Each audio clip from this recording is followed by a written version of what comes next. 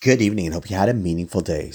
After another long week, an exhausting one with a lot of emotion being felt, sadness from what we see, hope for what we believe can happen, and pride in how we see the Jewish people act, I had a bit of an observation when I look at the way various people react. See, anyone who's watching things unfold has basically two choices. They can use their energy to worry, or they could use their energy to just help the Jewish people, be it with physical help or with a spiritual response. But one thing for sure, if you have this choice, I would definitely not choose to use that energy to worry. Too many people seem to be getting stuck in that place, and it neither does anything good for them, for you, or for the cause.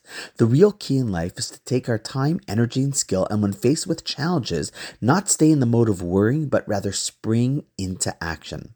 It's what I was told by a tzanchen, a paratrooper, that this is the way soldiers are trained to think, not to spend time or mental energy worrying because that will go ahead and work against you, but rather using that anxiousness to do and be the best that you can.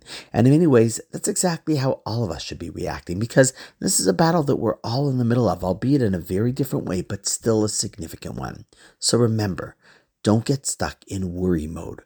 Rather move into action mode. And on that note, wishing you a wonderful night, and I look forward to seeing you tomorrow.